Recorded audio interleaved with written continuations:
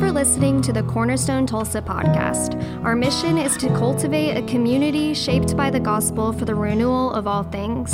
If you'd like to learn more about our church, you can visit our website at cornerstonetulsa.org or find us on social media. And with that, let's hop into this week's teaching.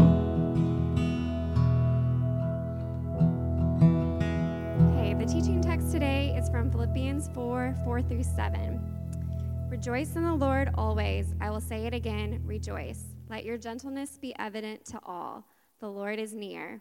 Do not be anxious about anything, but in every situation, by prayer and petition, with thanksgiving, present your requests to God. And the peace of God, which transcends all understanding, will guard your hearts and your minds in Christ Jesus. This is the word of God for the people of God. Thanks be to God. Okay, you all can still be seated. Okay, I shouldn't be telling you this right now. There's no reason for me to tell you this right now, but I'm going to tell you this now anyway. The reason that Holly's microphone didn't work is because we share a channel.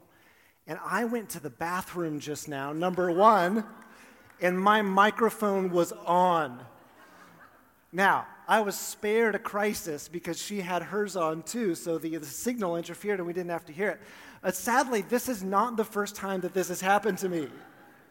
Some of you were at the old building, and I hydrate a lot on Sunday mornings and have to use the restroom a lot because I haven't trained, Monday through Saturday to drink a lot of water well. And so in the middle of music one Sunday, this is very, very true, I went to use the restroom again, number one, and halfway through I was like, I wonder if my microphone is on, and I turned and I looked and I saw a green light, and I was like, oh my goodness. And so I came in and I found Emily, my wife, and I said, I just went to the bathroom with the mic on. And she goes, that's what that sound was? I thought someone was doing like a rain stick effect or something like that. No, that was your husband using the bathroom. You're welcome, you're safe. You haven't done worse than I have in this church.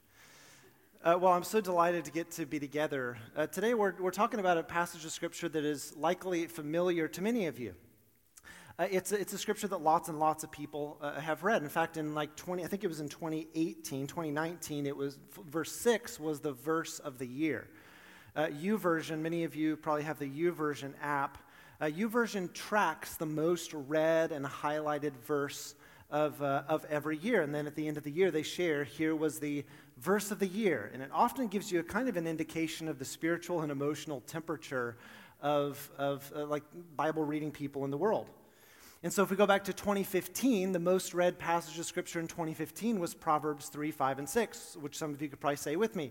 Trust in the Lord with all of your heart, and lean not on your understanding, and all your ways acknowledge Him, and He will make your paths straight.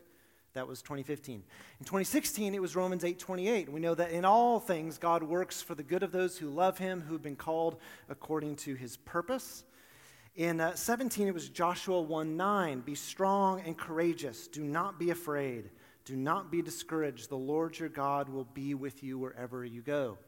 And then 2018, it was Isaiah 41:10. It says, do not fear, I am with you. Do not be dismayed, I am your God. I will strengthen you and help you. I will uphold you with my righteous right arm. In 2019, it was Philippians 4:6. Do not be anxious about anything, but in everything, with prayer and petition, with thanksgiving, present your requests to God. Philippians 4:6. And then last year, it was a repeat of Isaiah 41:10. And it's kind of interesting if you were to track some of the events of each of those years and then have it correspond with the verse that people selected, you begin to make some interesting observations. One of the things that you begin to recognize is that in every year, in every place, people are grappling with fear and anxiety. And we could probably go back many years before 2015 and find similar or recurrent themes, or even if we just did man on the street interviews with people in the church, we'd find that fear and anxiety play a perennial role in our lives. That's one thing we see, certainly, based on these scriptures. The other thing that I intuit from the theming of those scriptures and their recurrence over the last 5 years is that the feelings of anxiety and helplessness are going up. that more and more people are feeling like life is out of control. There's a word that I think describes the reason, and it's disequilibrium. Disequilibrium. Things that were stable don't feel stable anymore. Things that were predictable feel less predictable now. And as a result of that disequilibrium, we feel stress and anxiety. And this is something that we have to cope with. Now, we can either be defeated by it and give in to despair and discouragement, as many of us do when we go through kind of seasons of this. I think the invitation as followers of Jesus is to invite the Holy Spirit to help us to grow in the middle of it. Not to be defeated by it, but to grow in strength in the middle of it. Henry Cloud says, maturity is meeting the demands of life. Immaturity is asking life to meet your demands. And while we can't make life predictable, while we can't control for all outcomes, we can do our part to cooperate with God to grow in strength. Here's a rare sports story. I never tell sports stories, but there's a story of a football team, and the quarterback threw the ball really, really hard. And the wide receivers and the tight ends start going to the coach and saying, look, he is throwing the ball way too hard. Can you get him to soften up? And so the coach goes to the quarterback and says, here's what I want you to do. I want you to throw the ball even harder, and we're going to train everybody to get stronger, or we're going to find some other wide receivers. And the story illustrates the concept of adapting to strength. If I could turn down the heat or turn down the temperature, the pressure that each of us feel, I would certainly love to do that, but I can't. Lacking that skill or ability, we want to call one another to grow in strength and maturity, and the way of Jesus invites us to do just that. Today, we're going to recognize that fear and anxiety are part of life. Fear and anxiety are something that God is not indifferent to. And even Paul, the author of the letter that we're reading, struggled with anxiety. If you go to the end of Philippians chapter 2, he's talking about Epaphroditus, this young man that he really cares for, who the Philippians sent to care for Paul. And he had a difficult time, and Paul admits it's causing him anxiety to have Epaphroditus here. He wants to send them back so that they'll worry less and he'll have less anxiety. God's not indifferent to our anxiety, and we as Christians are not invulnerable to it. And finally, I want to recognize that God wants to equip us to deal with it. We're not helpless. What we need is some good ways of thinking about anxiety and worry. We need some equipping to know quite how to deal with it, and we need a strategy for growth. We need a willingness to be trained. Now, because this passage is so familiar, many of you probably have most or all of it memorized. It makes it actually a little more difficult to teach because familiarity breeds contempt. You assume that you already know all of the things about it. So my hope today is to come at the passage in a little bit of a fresh way. I've paraphrased each of the verses to try to reflect what I understand to be the original intent of the passage. So we're going to go through it verse by verse. So here's verse 4, we just read.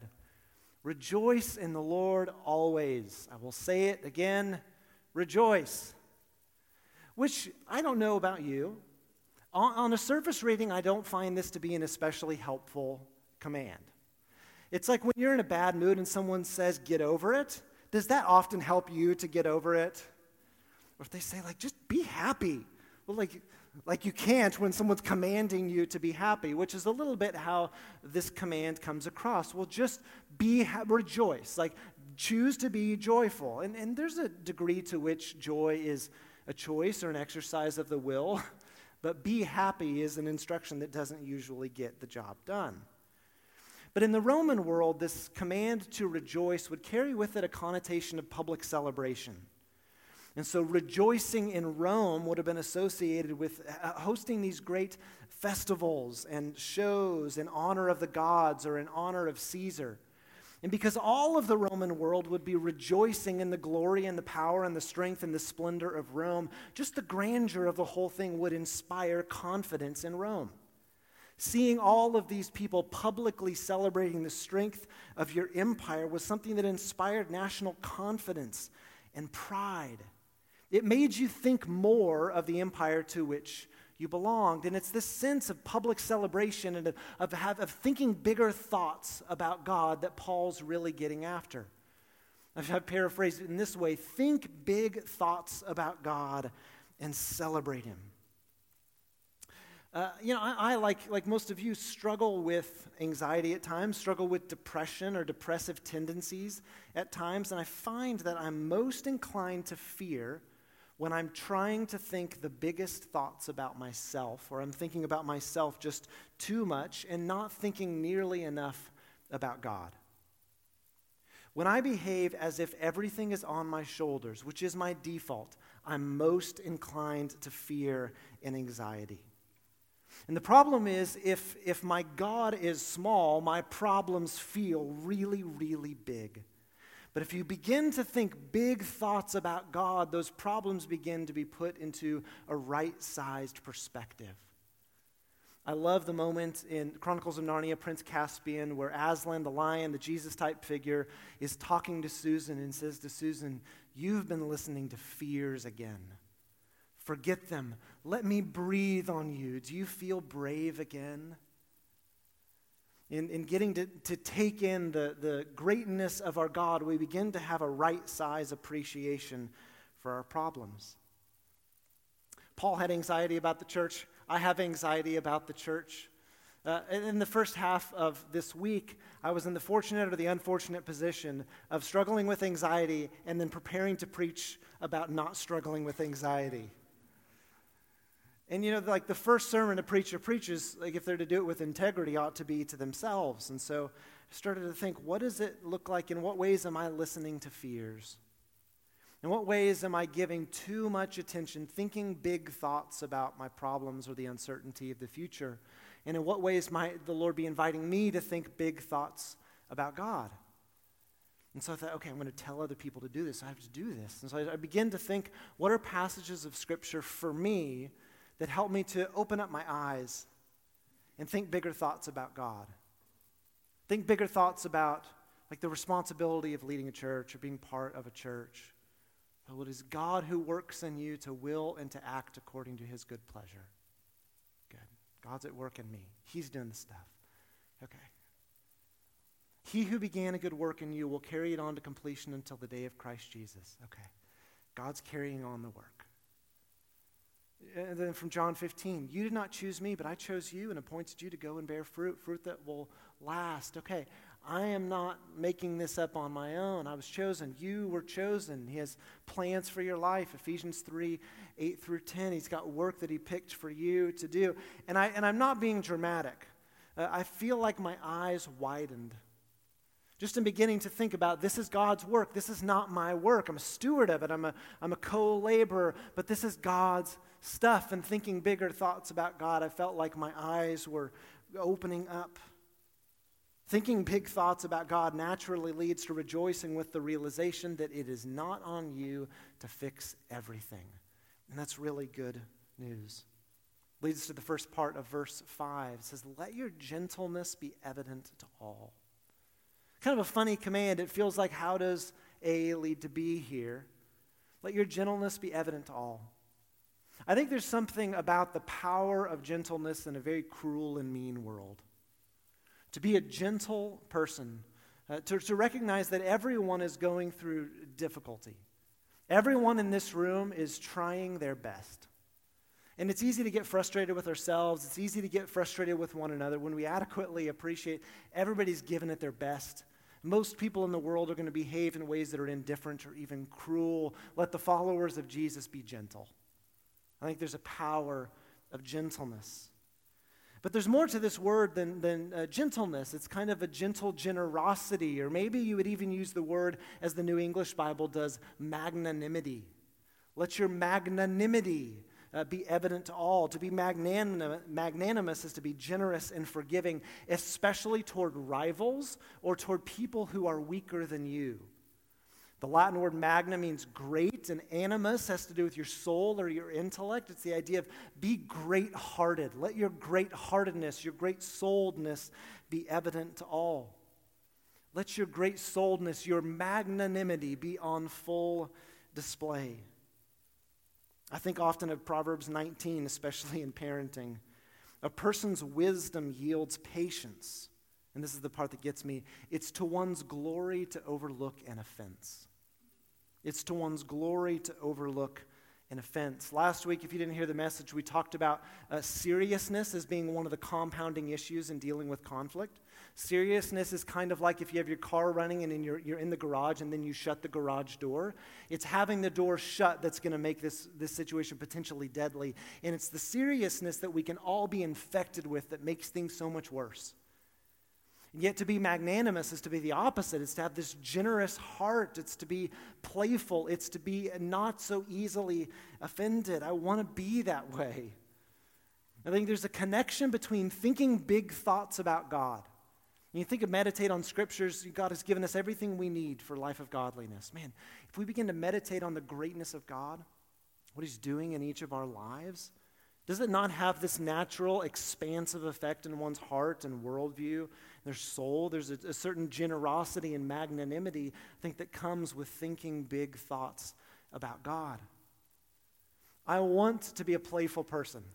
I want to be a great-souled person, a magnanimous person in my relationship with Emily, and God help my poor children. Last night at the kitchen sink, I was doing the dishes, and Emily said to me, "Hey, this was a good day, wasn't it?" I said, "Well, I lost my temper with the kids twice." And she said, John, if losing your temper with the kids is the thing that makes a day bad, you are never going to have a good day. And neither am I. I want to be magnanimous. Maybe it doesn't start with be magnanimous. It starts with, man, think big thoughts about God and let that expand you. The second half of that verse says, the Lord is near. In the middle of our world where at times God can feel so remote, our problems feel so real, it is good news to be reminded, the Lord's with you. God's with you in the middle of what you're doing. Andy, in teaching and going into the school, he's with you in the middle of that. You know, in managing, navigating singleness or navigating university, Tucker going back into the classroom, navigating retirement. In the middle of what you're doing, God's with you in the middle of it. He wants to be your companion in difficulty and in conflict and fear and exhaustion and in the joys of life. He's with you. Which leads to this next verse. Don't be anxious about anything. In every situation, by prayer and petition, with thanksgiving, present your requests to God. Anxiety, it's interesting. I've been noticing, watching friends be really careful about how they use the word anxiety, especially around children. And it seems to be because anxiety is becoming something so much more pressing. I have a really good friend whose 8-year-old daughter can't go to sleep at night because she struggles so intensely with anxiety. So there's the modern sense in which we use that word, but the biblical sense in which this word is being used is tied to distraction, or tied to the idea of being pulled in opposing directions. So I'm trying to give my attention right here, and it's like squirrel, like it's distraction. It's like I'm really trying to be in this conversation, but my mind starts to worry about, other things. I don't feel, some of you in this room are much better dads than I am. Forgive me for talking about parenting so much this morning. One thing that I do well is read to the kids. Lots of things I do poorly. One thing I do well is read to the kids. And every night, the first up I read to Gideon, our 3-year-old, almost 4-year-old. And Gideon picks his stack of books. And I just find that my sleepy he comes in hard at 6:30. I get a second wave about 8:30, which is not when I need it. But at 6:30, I am just so tired. And so Gideon and I sit down, and I kind of slouch into the chair, and I've got the books, and I'm good as long as I'm focusing on the words. And sometimes, you're reading or you're doing an activity, and you can be actually physically doing it, but your mind is just elsewhere. You're on autopilot. And I have found very predictably and comically that in reading to Gideon in particular, that I'm good as long as my brain is on the words that I'm saying. And the second my brain drifts, I'm literally asleep. But my mouth doesn't always stop. And I can't explain how this happens. I'm reading to my son, and then I'm instantly asleep, and then I begin saying out loud what's happening in my dream. And I am reading to Gideon, like the character did this, and then I know that I'm still talking, but I also know that I am gone. And Emily will come in the room and say, "What did you just say?" Evidently, in my sleep a couple weeks ago, I was summarizing the plot of the Silmarillion, which is like the mythic, epic behind the Lord of the Rings books. I have a very active imagination. But I'm reading to my 3-year-old this very basic book, and when I'm like paying attention to the words, I'm good. But as soon as my mind drifts, I'm asleep and I'm dreaming. And it's true. In a very similar way, many of us are doing well. Like we're focusing on the Lord. We've got our things in order. But the second that anxiety starts to turn our attention, we're asleep to God and we're awake to our nightmares. The second, like we take our eyes, it's like Peter getting out of the boat. As long as he's got his eyes on Jesus, he's good. But then he starts noticing the wind and the waves around him, and he begins to sink. And that's what each of us do. This is what anxiety is. It's like, oh, you think your day is going great? How about this thing that you should be worried about? And like God gets small. We get asleep to the reality of God who's working in our lives, who's chosen us, who's got work for us to do. We're asleep to God and we're awake to our worst nightmares. This is what anxiety does. When we're anxious, we're distracted, we're being pulled away. Now, Paul is not saying in this passage that you don't have things to worry about. I don't know if it's possible not to worry. And we know even in this letter that Paul had his own worries. It's an admonition, however, to resist letting your attention drift from big thoughts about God to big worries about this world. Here's how I paraphrase the passage, getting at the sense of distraction. When he says, do not be anxious, it's defy. It's a word of like fighting back. Defy distraction. Resist being pulled apart in opposing directions. Instead, take everything that concerns you straight to the Lord. Give thanks, make requests, talk to him. Like all those things that are like turning your attention away, take them like, okay, Lord, I need to talk to you about these things. It's dealing with the anxieties in the presence of God who loves us. Take all of those things that concern you, the joys, the frustrations, take them straight to God. Defy distraction. One commentator that I read this week said anxiety and distraction is the only tool the enemy has to mess with Christians. And I don't know if that's completely true, but I do think that one of the chief aims of the enemy is to distract us into prayerlessness. To distract us into prayerlessness. To distract Christians with worry. To distract Christians with busy, or in my case, to distract Christians with thinking too much about the mechanics of prayer. I think this has tripped me up for 15 years, is trying to figure out how prayer works. Part of my story is grew up in a Pentecostal charismatic tradition, and when I was 16, 17, 18, we're all trying to get red in the face, praying with intensity, and I started to question, am I doing this as a weird kind of social pressure, or do I actually feel this intensity? And so I started to kind of withdraw and turn within, and for me, I recognized, I think I'm trying to like coerce something into reality. And then I started, studying Bible in undergrad and reading theology, and I started to get a little too fancy, and I wanted to make sure that when I was praying that I was getting my theology right, because then the prayer would work. And I grew fear of charisma. I grew fearful of zeal, and it just complicated my prayer life for a good number of years, trying to think too much about how to pray. And I think it's one more of those kind of things. Whether it's anxiety for you, worries, busyness, or thinking too much about how prayer works, I think one of the enemy's chief goals is to distract us into prayerlessness. Stephen Pressfield wrote a bunch of novels, and he's also written a couple books about writing that I really like. And he says, one of the main things that real writers know, one of the secrets that real writers know that wannabe writers don't know, is that the hardest part is not the writing, it's sitting down to write. Everything that keeps you from writing, he calls the resistance. And I think in a similar way, anyone who prays will tell you, the hardest part is not the praying, it's sitting down to pray. And I think the enemy wants to keep us from talking to the Lord at the most basic level.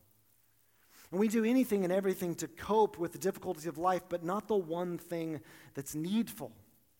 To talk to the Lord about the things that we need, the things that we're feeling, the things that we're thinking. And Paul says, resist being pulled apart. Resist drifting into sloth and fear, being awake to your nightmares, but being asleep to God. Resist this. Defy it. Take all that you're thinking and feeling, and with thanksgiving, express it to the Lord. Now, to some people, perhaps especially if you've grown up in church world, this advice to just pray about it feels overly simplistic. This advice is little bit like when you got hurt as a kid and your dad, my dad, said, just rub a little bit of dirt on it. It's like, well, just rub a little bit of prayer on it and it should be fine. And this can come across as a religious non-solution. And for some people, I can understand the hesitancy or like underappreciating the strength of this point of just taking stuff to God in prayer.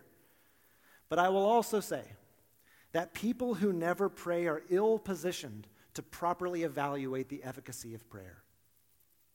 People who never pray are just not positioned to say whether that's a useful or a helpful thing or not. It's kind of like when I'm in those rare grooves of exercising on a regular basis, I feel so good. And there's no amount of feeling good in those situations. There's no way to bottle it so that when I get out of the rhythm, like that I could like drink the solution. We're like, oh yeah, it's totally going to be great. It's worth getting over this hump. When you're out of that rhythm, it's such a big mountain to climb. In a similar way, when you don't ever pray, it's like just pray. Like tell me to go to counseling. Give me a secret. Give me some white lightning that's going to fix stuff now. Paul says, don't be anxious. Like, take stuff to the Lord and pray here. But if you never pray, you're ill-positioned to properly evaluate whether prayer is going to make a difference in your life. The only way out is through. John Tyson said, pray what you've got. I think that's really good advice. I think in beginning to process all of the joys and frustrations and everything of life, just start praying. Just start praying. I don't mean think about prayer. I mean say words to God. Sitting in your car. Susanna Wesley was the mother of John Wesley, the founder of Methodism, as the Anglican priest. Susanna had so many children, she couldn't get a moment to herself. What she would do is she would lift up her apron and put it over her head. And all of the kids knew when mom is doing this, don't mess with her. She just needed to talk to the Lord, say words to God. Should you still get counseling? Probably yes. Should you still take your medication? Yes, you should. Should you pray? Yes, you absolutely should. And Paul ends with this promise. Do this.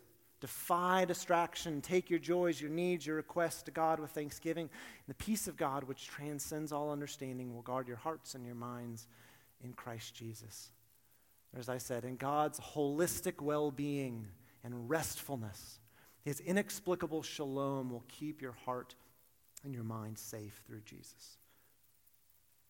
It struck me last night in thinking about what's going on in Afghanistan that Paul is writing this passage not as just like a member of the walking worried who has middle-class frustrations, but he's writing this as one who has suffered. A guy who's been beaten to a pulp within inches of death on several occasions, a guy who has been shipwrecked, a person who is like enemy number one in numerous cities, a guy who's gone without food, without shelter, without clothing, who's been imprisoned. This is the durable advice and wisdom of someone who's suffered for Jesus, not the flimsy sales pitch of one who stands to gain by winning over a couple of converts. It's the counsel of someone who has seen the worst of the human condition and yet been able to preserve an inner lightness so that he can encourage other believers, rejoice in the Lord, rejoice, rejoice, rejoice, rejoice. It's the insight of a practitioner. And so if it's good enough for Paul, if it's good enough for our brothers and sisters in Christ all around the world who face many more threatening pressures than we do, it's good enough for us. This is durable wisdom. There are lots of things that we could pray about and should pray about. As you do it, think big thoughts about God. Let him fill you. Let him stretch your heart and your mind. Let him open your eyes. There are resources that abound. Think big thoughts about God. Let your magnanimity be evident to all. Defy distraction. Keep your eyes on him. Take your worries to him. Take your gratitude to him. Ask him for what you need. And the good news is that even as we pray to him, he is praying for us. That's one of the most thrilling pictures in Scripture for me, is that even now at the right hand of the Father, Jesus is pulling for me. And this is the vision of Jesus being our mediator, even Jesus being our intercessor, is he takes these like weak, I'm going to not say bad words. He takes these terrible, weak prayers of ours, and he cleans them up, and he's like, Father, this is what they're getting at. Help them out. This is what a good mediator does. Here's what he's getting at. He takes our flimsy, lacking faith prayers and cleans them up and offers them to the Father on our behalf. Jesus prays for us. Romans 8 says the Holy Spirit prays for us with groans that are deeper than words. And so when we pray in safety and security. We pray to the Father who loves us. We pray through the Son, Jesus Christ, who's advocating for us. And we pray empowered and prodded along by the Holy Spirit. We pray in security. So pray and just start praying. Think big thoughts about God and not big thoughts about your problems. This is not escapist. This is not being in denial. It's actually being a realist, taking all that concerns you to Him who loves you and trusting that He's working for your good and for mine. Let's pray together.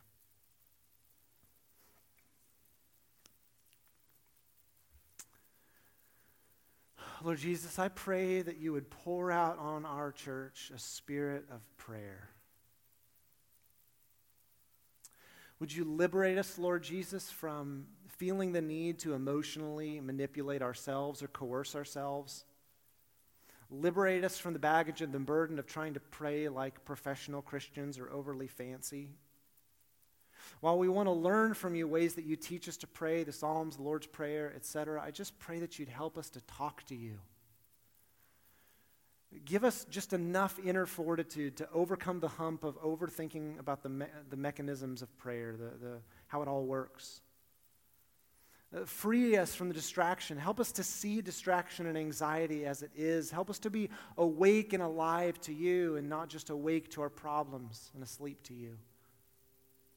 And Lord Jesus, as we receive Holy Communion today, I pray that in a special way you just pour out your Spirit on us and nourish us. Like a good meal when your body is just hungry for nutrients, may we feast on the person of Jesus Christ.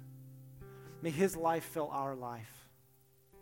And would you make us together, Lord Jesus, magnanimous people, gentle people, quick to overlook an offense, not quick to outrage. For in schools, in the drop-off and the pickup line at school, in our work, in our retirement, in our leisure, in all of our joys and our fears, would you be with us and expand our thoughts about you and help us to be great-souled and magnanimous toward one another. Lord, we confess our need of you, and we're just banking on your provision. We trust you. In Jesus' name, amen. We're so grateful you listened to this week's sermon at Cornerstone. If you live in the Tulsa area, we'd love to invite you to be a part of our worship and community in person. You can find service times and more information at our website. But wherever you are, may the Lord bless you and keep you. May He make His face shine on you and be gracious to you. May He turn His face towards you and give you peace.